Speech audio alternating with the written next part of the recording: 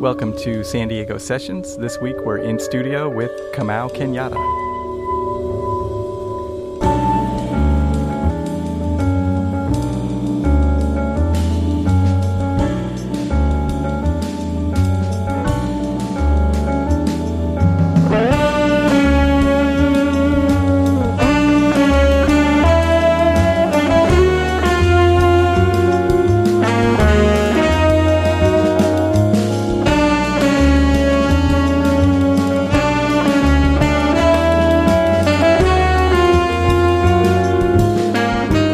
Listening to San Diego Sessions, San Diego's jazz podcast, featuring local artists, new releases, and more. Here are your hosts, Ian Tordella and Ed Kornhauser.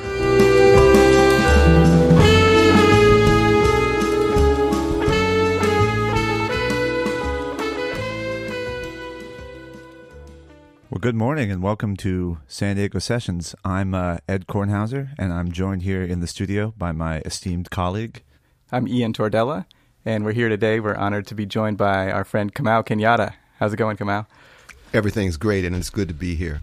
So before we start, I've got our usual top of the show. This is our This versus That segment. So I have some very important questions for Ed. Oh, import away. Okay. All right. First up, Pat Martino or Pat Metheny? I think I'd go for Pat Metheny in this case, even in terms of he had such a style and such a way of doing things, his composing and the way he put his group together and his sound, and I thought it was way more revolutionary. Yeah, or has such a style. Yeah, sorry. You're sorry, right. Pat. Sorry. Yeah. No. Oh, I love Pat Metino's playing, and that whole thing about how he had a stroke, but he was able to come back from that, and reteach his brain to play guitar is just amazing to me. That whole concept of neuroplasticity blows my mind. Yeah. Okay, well, today is the guitar edition, if you haven't caught on yet. So the next one up is John Scofield or Jonathan Kreisberg. I'm going to go with John Scofield. I've always been partial to him. Just his sound, again, his writing and his tone. For some reason, I could think of a lot of road trips I've been on where I've had him on the stereo, and sometimes when I think of John Scofield, I think of just driving through the desert. I know that sounds weird, but it always kind of resonates with me in that way. It's a bizarre thing, personal, but cool. Okay, we have one more. John Abercrombie or John McLaughlin? That's hard. That's very hard. I want both of them. I'll go with John Abercrombie. All right. That's what I was going to say. I think John McLaughlin's the obvious choice because he attained such popularity. Yeah. But for what touched me personally, I love Abercrombie's work. I don't know. What do you think, Kamau?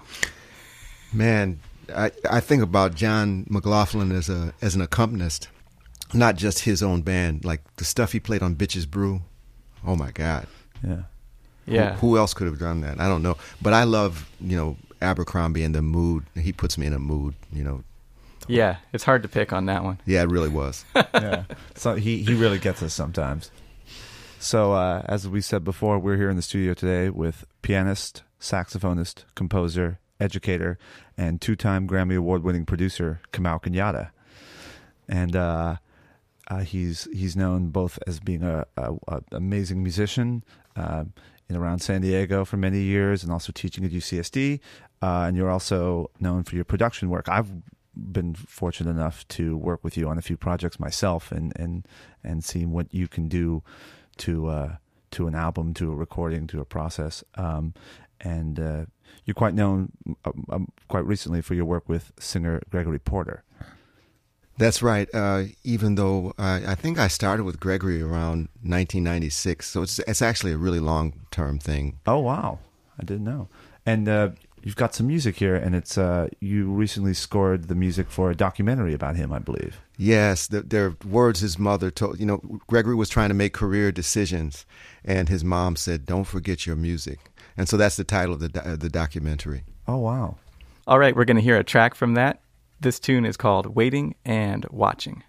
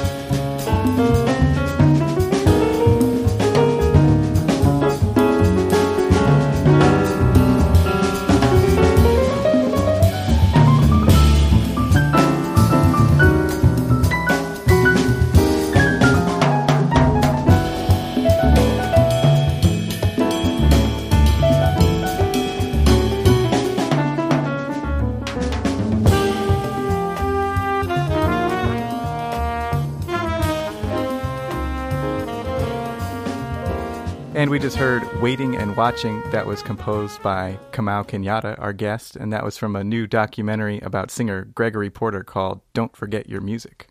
I believe you just mentioned you and Gregory's relationship goes back to, would you say 97? Or? The mid-90s. Yeah. I need to pin a year down. Yeah. Somewhere in there, yeah. Yeah, how did you meet? I was subbing for the great George Lewis at UCSD. I wasn't on staff there, or I wasn't faculty yet. And I was doing this class called 95 JC, which I still do today. And there was Gregory singing, and he was really just singing real book horn parts along with the band. And after the first time I heard him do that, I said, we need to come by my house. Let's work on your repertoire. You need some repertoire fashion. You have a gift. And that was the beginning.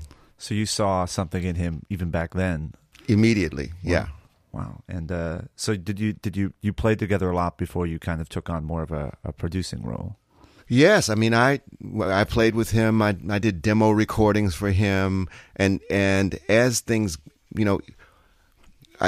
they called me a mentor to him, right? So one cool thing that happened, I was working on a project with Hubert Laws, and I took Gregory with me just to hang. It was a long day in the studio with Hubert, and at the end of the day, I just put Greg on the spot. I said, "Man, sing something for Hubert," and he did. And then Hubert said, "Let's put him on this project." And I wasn't doing it for him to get the gig or whatever. I just wanted him to have the experience of being around, greatness. And that's what Hubert Laws is. And sure enough, Hubert hired him right there. Oh, wow. That's terrific. That's amazing. Yeah, I remember when I first moved to town, I heard Gregory at the Onyx Room back at Gilbert Castellanos used to have the Onyx Room jam session. Right. And he'd be in there and I'd just be like, who is this big guy? Because he used to be a football player. That's right. And he'd get up there and has such a commanding voice. I mean, it's I love the records, but hearing him live, his voice really has a presence. So yeah, I mean he can be very subtle as well, and I think he maybe emphasizes for the most part his more subtle side on his records. But yeah, I mean you have to hear him live for sure. The first I was listening to that record "Be Good" he had, and that track, it does sort of emphasize his more subtle side, but then that way he does "Work Song" at the end. Yes, and that just. I was like blown back in my seat. And then he follows that up, I remember, with the a cappella version of God Bless the Child. So you really get that dichotomy there, his highs and his lows. So let me tell you about that Work Song. That was after a grueling 8-hour day. And he sang guide vocals for everything. He was singing all day.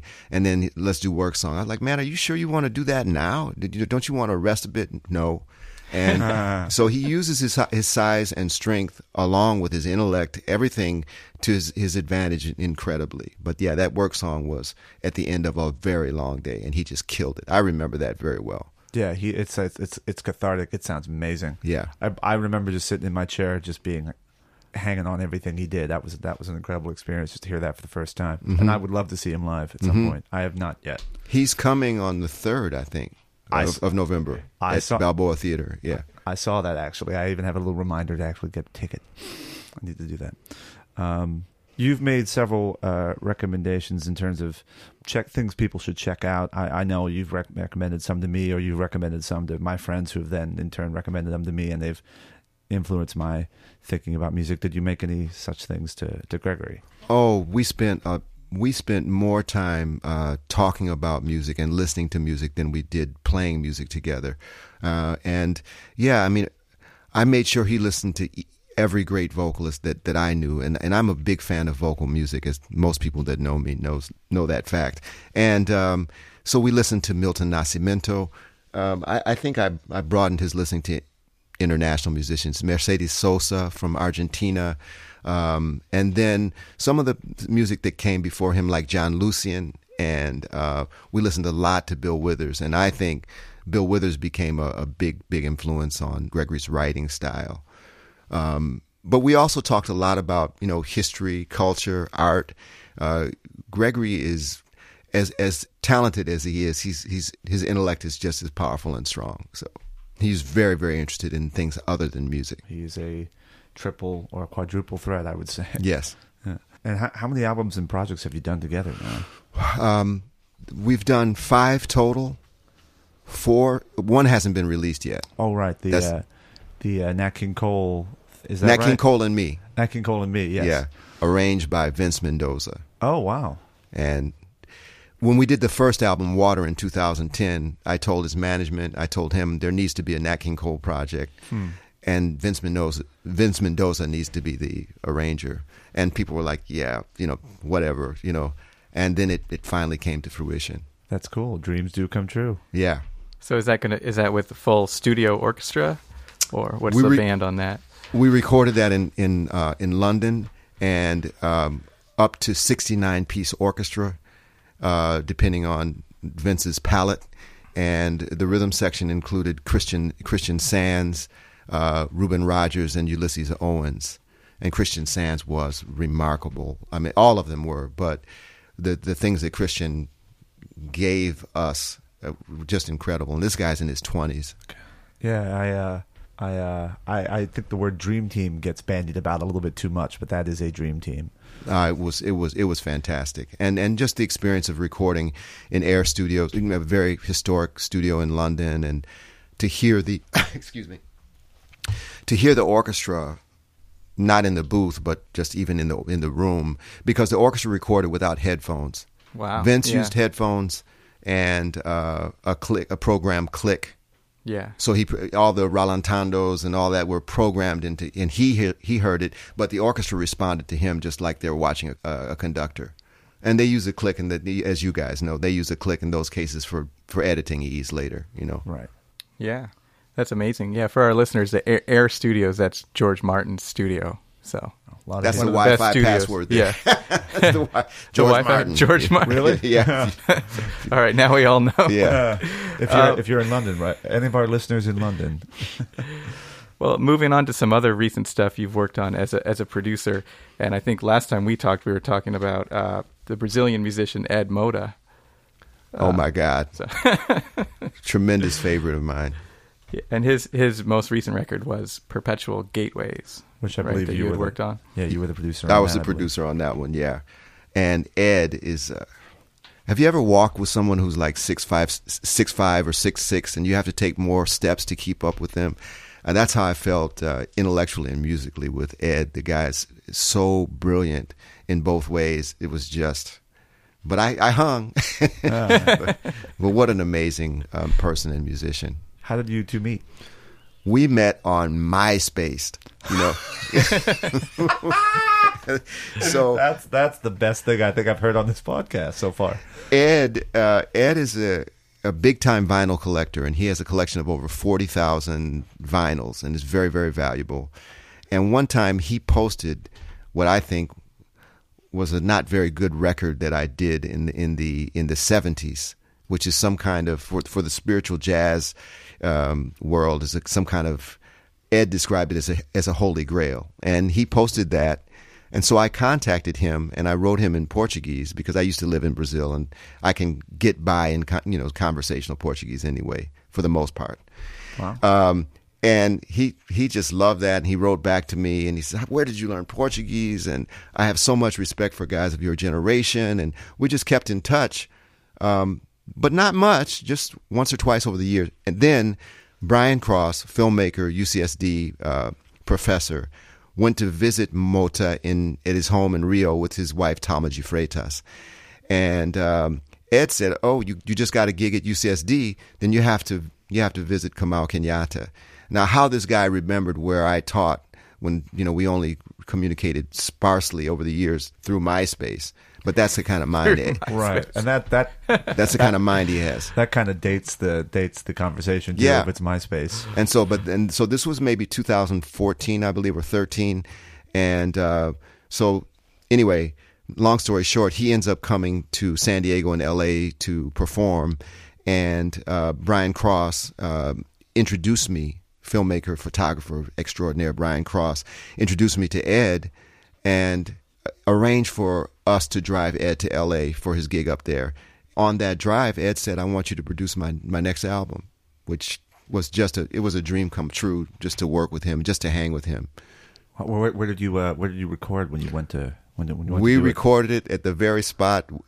We recorded "I Am Calm" together at Nolan Shahid's in No Sound Studio in Pasadena. Yeah, that's a great studio. And then Nolan was engineering. Nolan, yes, he was engineering. Absolutely. You were rolling with Nolan. Rolling with Nolan, that's right. Yeah. And we had Patrice Rushen and Greg Fillinganes and Smitty Smith and Tony Dumas playing bass, along with Cecil McBee and Curtis Taylor, and it was a hell of a crew. Wow. That's a LA dream team of backing band there. Yeah. Or not even, I wouldn't even call it a backing band if you have Patrice Rushen and all those people. And Greg Fillinganes. I saw him MDing for Stevie Wonder a couple of years ago. Mm-hmm. That was fantastic. Yeah, we grew up together. We went to high school together. No way. Yeah. Oh wow. He amazing player. Is he doing a lot of the keyboard solos on that record? Or is it no, it's pretty much divided between he and Patrice. Patrice does the solos. He plays keyboard on everything as well. Yeah.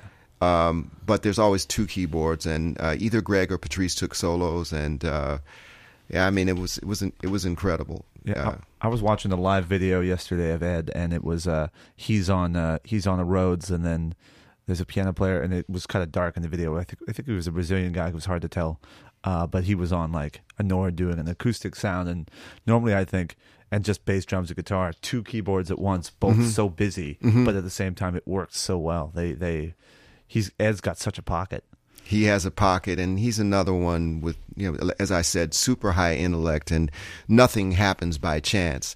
I mean, you could, if you contrasted Gregory Porter and Ed Mota, you'd know that Ed does. I mean, he would Skype me 6 months before the session and go over chord voicings, specific chord voice.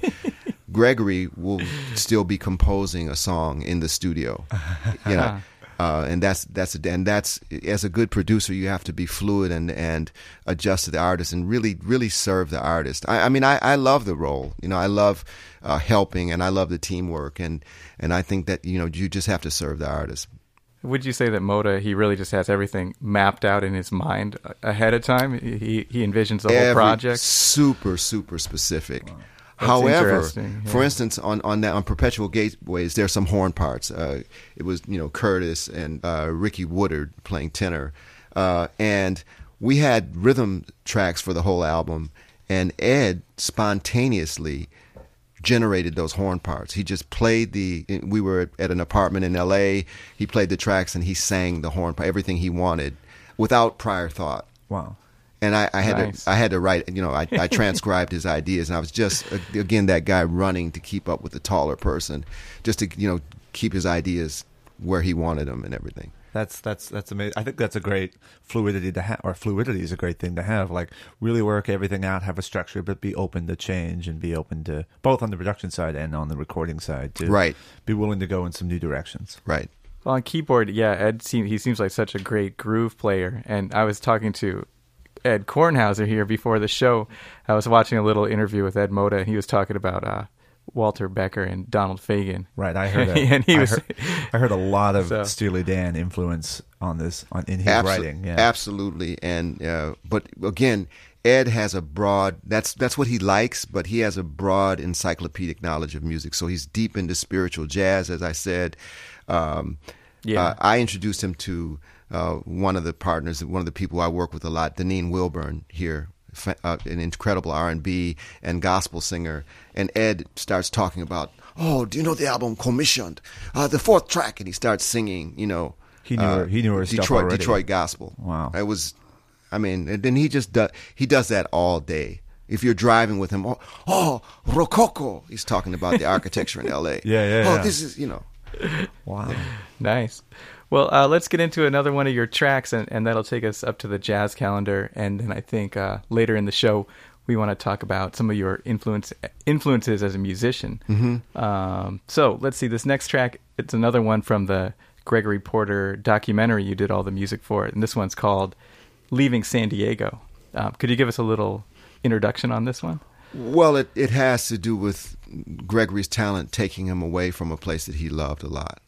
And so I decided to use the great Hubert Laws that's not a very hard decision, is it?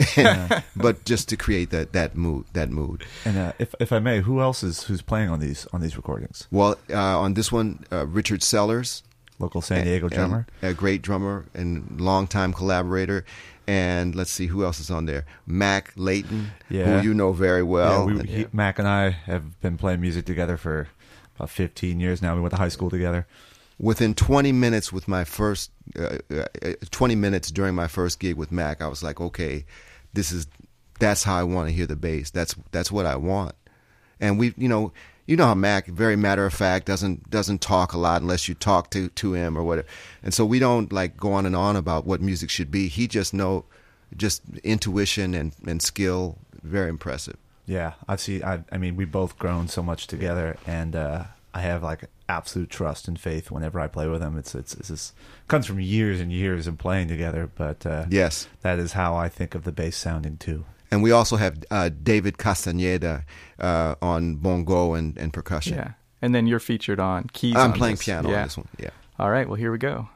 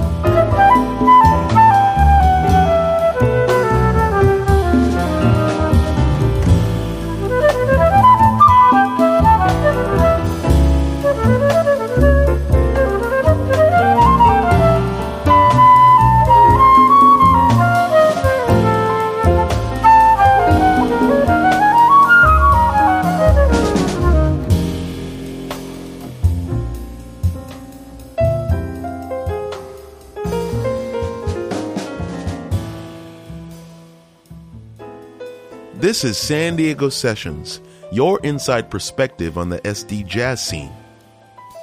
It's Mandy Jo, and here's your jazz forecast for October 15th through the 22nd.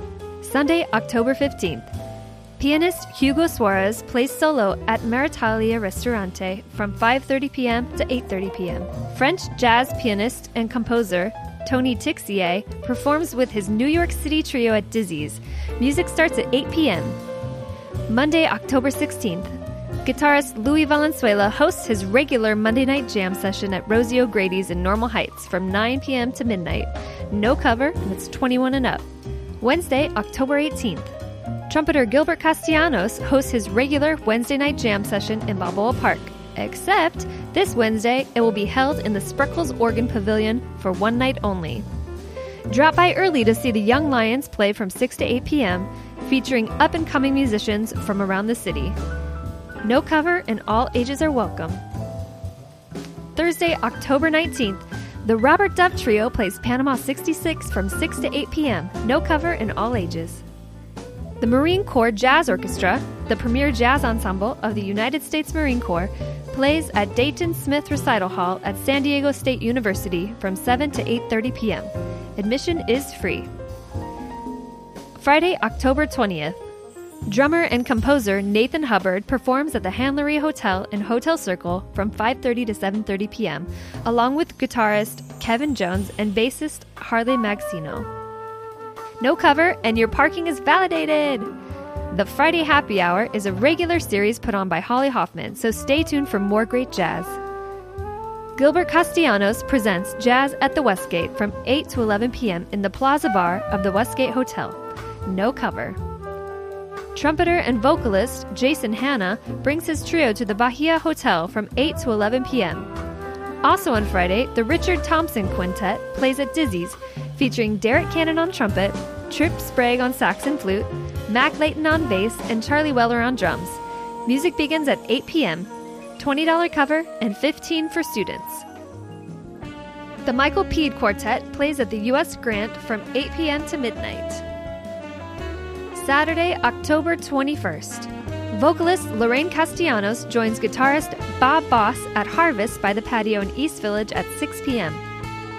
The Montalban Quintet plays an eclectic blend of original music at Panama 66 from 7 to 9 p.m. No cover and all ages are welcome.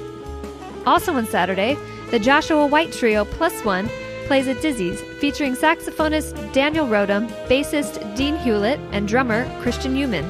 Music begins at 8 p.m. and there's a $20 cover. Vocalist Deborah Galen and the Silk Trio plays at the Westgate Hotel from 8 to 11 p.m., featuring pianist Anthony Smith and bassist Doug Walker. All ages are welcome. Sunday, October 22nd. Tim Felton and crew host their monthly funk jam at Panama 66 in Balboa Park from 6 to 8 p.m. with house amps, percussion, a drum set, and keyboard. Check out Sundays in the Park on Facebook to see a song list and sign up. This is Mandy Jo, and this is San Diego Sessions, your inside perspective on the San Diego jazz scene. Subscribe on iTunes or listen online at dirtyboulevardrecording.com. And we're back in the studio with Kamau Kenyatta. It's time for a little segment that we call the San Diego 7. These are 7 rapid-fire questions, not all of them music-related. Some of them, add a bit of levity. And we'd like you to answer them from the top of your head and the bottom of your heart. Okay. I'm ready, I think. All right. Number 1. What's the first thing you thought of when you woke up this morning? How much stuff I've got to do. Yeah. That sounds like a morning thought there. Number 2. Do you prefer coffee or tea? Coffee. Coffee. Yep. I'm pointing at my coffee now. Black. Yeah, same. Why do you want to mess around with anything else? Yeah. Number 3. Do you have a favorite poet? Pablo Neruda. Ah, okay. That was a loaded question. Yeah, that was a loaded question. We know you love Pablo Neruda. Number 4. This is a bit of a long one. Growing up and coming up in Detroit, you saw a lot of amazing music. If you can go back and see one performance again, what would it be? One live performance. Now, should that be Detroiters or just something that I saw in Detroit? Something you saw when you were younger in Detroit. It doesn't have to be someone from there. Could be anybody. Just the John Coltrane Quartet in 1966. Wow. Yeah. With Alice, Ben Riley. Yeah. 66. Amazing. Did you get to see? No, actually, it was 1967. That's Holy cow. Yeah. It's either. God, I think it's 67. So right near the end of his career. Right near the end of his career. Right, yeah. Was that Rashid Ali also, or? I feel like it was Ben Riley on this gig. Oh, Ben Riley. Yeah. Yeah. Oh, I would. that'd be a killer combination. Yeah. Oh my God! And that night he played with Monk too. Whoa, really? And I saw that. I was 11 years old. Yeah, I saw it. Oh boy, yeah, Coltrane and Monk. I mean, that late in his career, he's right there with Charlie Rouse. Yeah. I mean, people didn't know how flexible he was as a musician. Right. Coltrane or Charlie Rouse? I'm talking about Coltrane because that was, when he was recording Expression and Interstellar Space, and yet he could go up and play Monk, doing Monk's, the Monk canon, right? Right. And still sound good. Navigate changes and Yeah. manipulate his sound. This is just a little aside, but I read this the other night and it kind of blew my mind. Thelonious Monk is the second most recorded jazz composer of all time, second only to Duke Ellington. But the weird thing is, Duke Ellington. Oh yes, I'm pointing to my Duke Ellington shirt here. If you can't see in the podcast, the amazing thing was he's second only to Duke Ellington in terms of the number of his pieces has been recorded. But Duke wrote over 1,000, and Monk wrote 70. Wow. Yeah, Duke wrote even closer to 1,500 Yeah. compositions. And Yeah. but Monk only wrote about 70, and he's still the second most recorded because his stuff is so deep, and there's so much you can do with it. And That's right. Yeah, even just playing it just stands on its own as he did it. But then it's a great, it's such a great source to pull from. Absolutely. Okay, number 4. Oh, that was number 4. Number 5. This is more of a this versus that. This versus that. New Kids on the Block or SWV? New Kids. New Kids. All right. Only because of how cool their tour was and how they roll. Yeah. Some of you might know that, may not know, rather, that you toured with New Kids on the Block. And there's Yes. one YouTube video that Kamau put up, but he's way over in the background.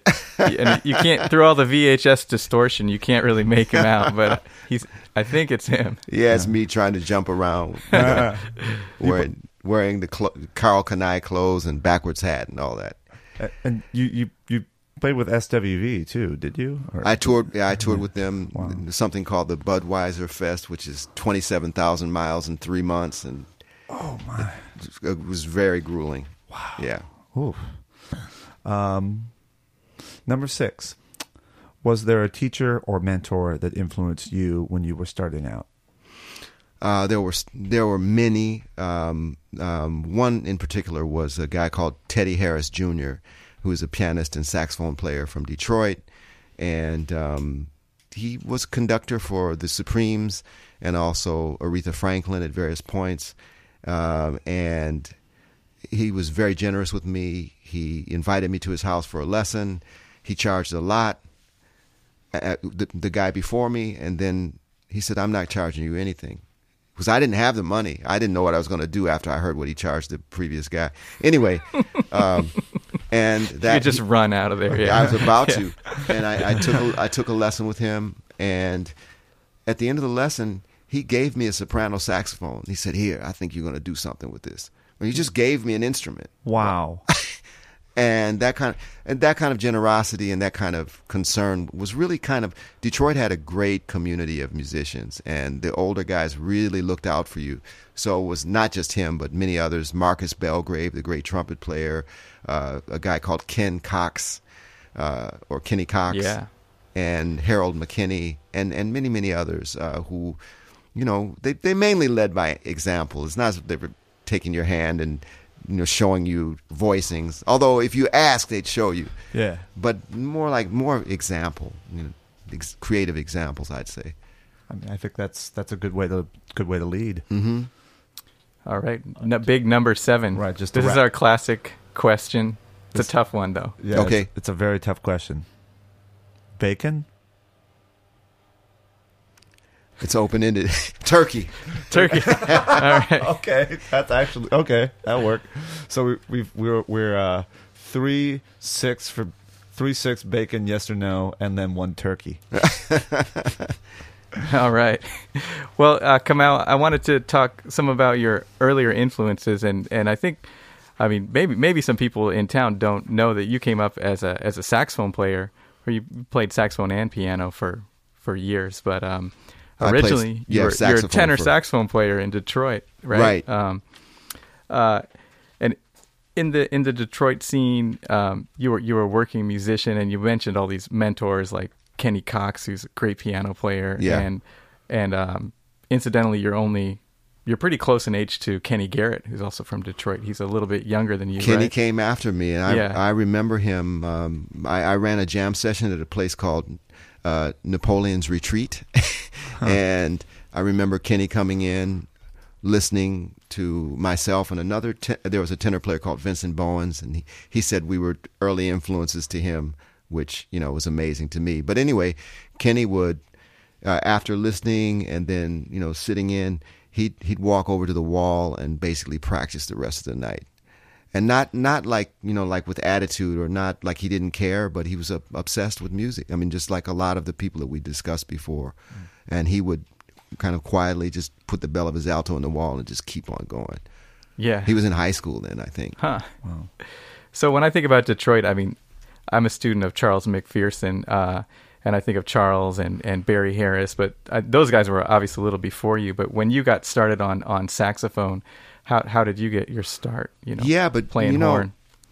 It's cool that you mentioned those people, because they were influences. In fact, Charles McPherson went to high school with my uncle, Northwestern High School. So in that time, imagine. So I was born in 1955. Detroit was segregated, not fairly. It was segregated, one of the most segregated northern communities. So the African American community was very, very tight, and everybody knew each other. So my mom and dad, there was a club called the Bluebird in the black neighborhood, the West Side, and people like Miles played there, Milt Jackson, Coltrane, everybody really, and the French horn player Julius Watkins was a guy in the neighborhood, right? So, my father, I asked him, my father, and he said, "Oh, Julius, I knew him, And so those names, Tommy Flanagan was a personal friend of my dad. So I got to listen to those people when I was a young guy. And in the late 50s, early 60s, jazz was, you'd have to say it was more popular for everyday people. Yeah, my uncle, who was not a musician, had an extensive collection of my uncle Richard Harris, had an extensive collection of music, and I listened with him from day one. So when I was 2 or 3 years old, I was listening to Miles, Ahmad Jamal, Art Farmer. Those are the ones that Milt Jackson for sure. He loved the MJQ. A lot of Jamal and MJQ. Right. Yeah. And then when did you start getting into Herbie Hancock and that type of music? High school. Yeah. I'd say more towards high school. But if you ask about saxophone specifically, so I grew up. I listened to Tio Macero. He's someone I really like. People don't know what a great tenor player. There's an album called Tio on Prestige if people want to check him out. I listened to Johnny Griffin. Not that they come out in my playing, but these are people I listen to a lot. And I loved Pepper Adams, a Detroit baritone player. Again, now he's an interesting guy because he's a white musician from Detroit, and during this segregated time in the 40s, and in the 40s for sure, he was hanging at that same club, the Bluebird, and he was totally embraced by the black community, and they were, he and Elvin were friends, and he is a bad guy, right? Yeah, they he's call kind him of the godfather of bebop, baritone saxophone. No one plays baritone like him. He took it from just like Charlie Parker took alto from everybody wanted to sound like Johnny Hodges to Bird, and then he took the baritone from Harry Carney to Pepper Adams, I guess. So. And he was about 5'5". Wow. And it was something like that. I could tell he was short, but yeah. Yeah, man. And they called him the Knife because he cut everyone else down to below his size when he played. Yeah. So he was someone I listened to a lot, big influence. Yeah. So what was your first big tour or gig that you got as a young saxophone player? My first big tour Detroit? Was I auditioned. I played the song Cristo Redentor for Donald Byrd, and I got a tour with with Donald Byrd and the Blackbirds, and I was just out of high school. That must have been about 1973 or something like that. Okay, you were playing saxophone on that tour. I was playing sax. Yeah. Wow. So 73, that was the year Blackbird came out. So this was more his fusion period, like two guitars, or no? We didn't. We had a guitar. But he still, I love that he still record. called his straight ahead stuff on the same gigs. Oh yeah, and especially like we opened for a lot of cool people. We opened for Chick Corea. We opened for Herbie Hancock. If he opened for like a jazz artist, he would throw some straight ahead in there. So working with Donald Byrd, I know Donald Byrd is from Detroit, but at that time he was mostly in New York. Did you have a connection to him, or did you just get hooked up with I just got hooked up with him because he hired another a pianist from my high school, Kevin Toney, and I got the audition when another saxophone player left.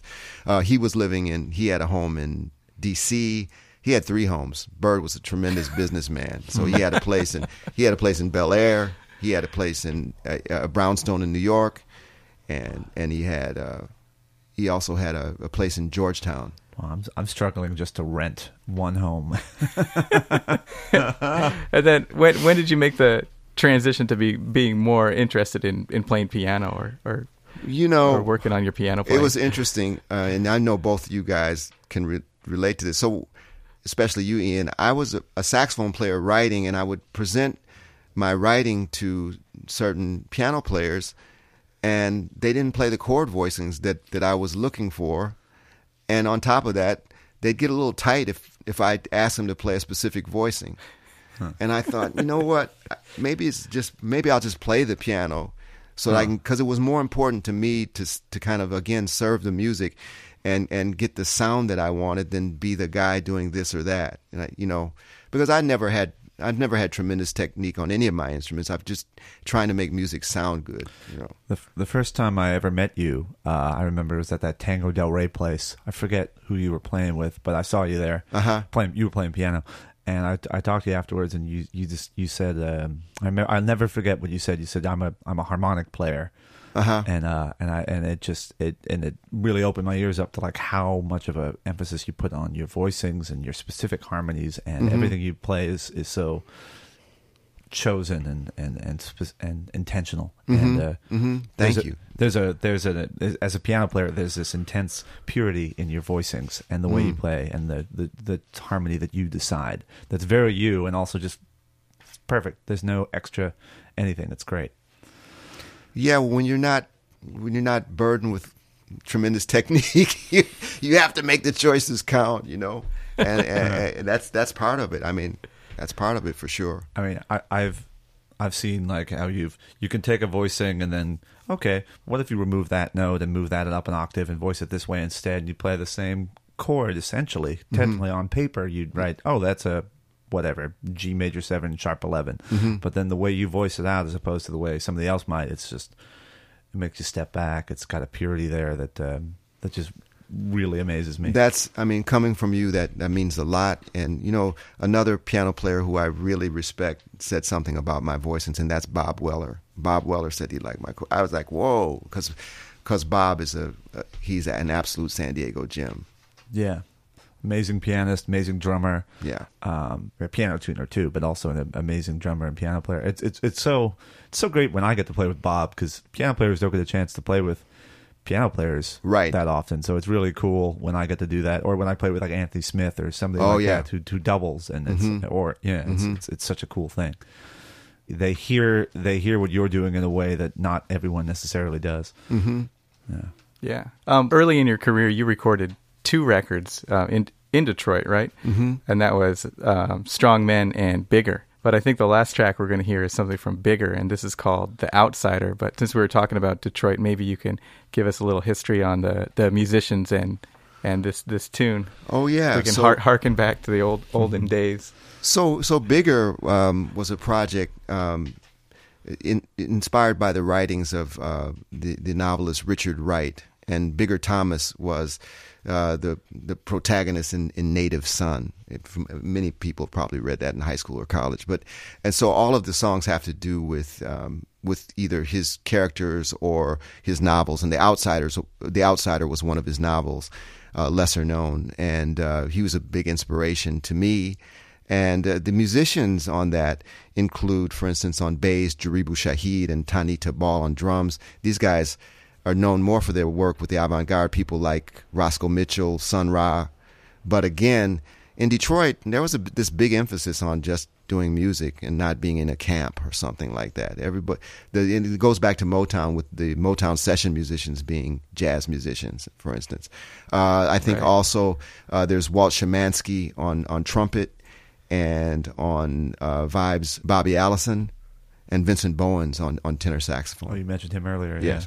Yeah. Wow. So some of the avant-garde influence, did that come from being in proximity to Chicago with these Detroit guys? Or I think Detroit had its own avant-garde, and so did Chicago. But for instance, that's pretty cool that you mentioned that. Tani Tabal was from Chicago, and he played with Phil Karan and some of those other those AACM guys, and so there was some kind of flow between Detroit and Chicago of ideas and musicians, and both straight ahead and more avant-garde stuff. Yeah. Before we get into that track, though, why don't we talk a little bit about some upcoming things you have? I know you've been commissioned to write a piece for the San Diego Ballet. I think. That's right. It's a great honor because Charles McPherson has done this before, Gilbert Castellanos has done this before, and now I'm going to get my chance, and Javier Velasco will be doing the choreography. And that's coming up in their 2018 season, right? We think February. Okay. Scheduled for February. Have you ever composed for ballet before? No, but cool. I love doing multimedia things. I think it helps people kind of focus differently on the music, and I like not being in a club, you know. Right. Yeah. Great. Well, we're going to look forward to that in 2018, and Yes. we'd love to have you back on the show, maybe to talk about the ballet when that Okay. comes to fruition. Yeah. We'd love to have you any time to talk about what's going on and future projects. So. Thank you both. It was wonderful having you and hearing about your work both as a musician and as a producer. I just wanted to say, like, what I sort of said about the purity in your voicings and the way you play piano and how you can distill such an awesome sound out of what's already there, but just by making choices and moving stuff around and editing, I feel that same skill and that same talent shows in your producing as well. As having worked with you, it's a real cool thing to watch and be a part of. Well, thank you very much. But, you know, when I get a chance to work with someone like, and this is going to sound like a love fest or romance or whatever, someone with Ed who can just basically do anything play more than one part at the same time, then it's easy to be the guy just kind of looking over the shoulder, just nudging, because he can deliver on the piano. So Cool. Yeah. I thought you were talking about Ed Mata, actually. Yeah. Two Eds are better than one, though. Sorry, I had to get one bad joke in before this ended. All right. Well, thanks again, Kamau, for being our guest number 10. And here we go with Kamau's track, The Outsider.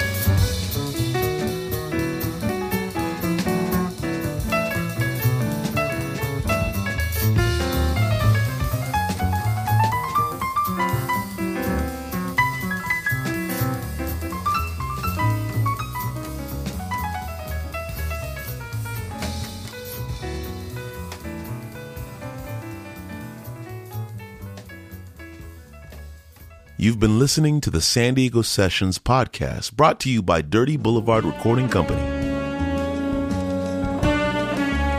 Please subscribe now on iTunes or listen online at dirtyboulevardrecording.com. Theme music composed by Ed Kornhauser.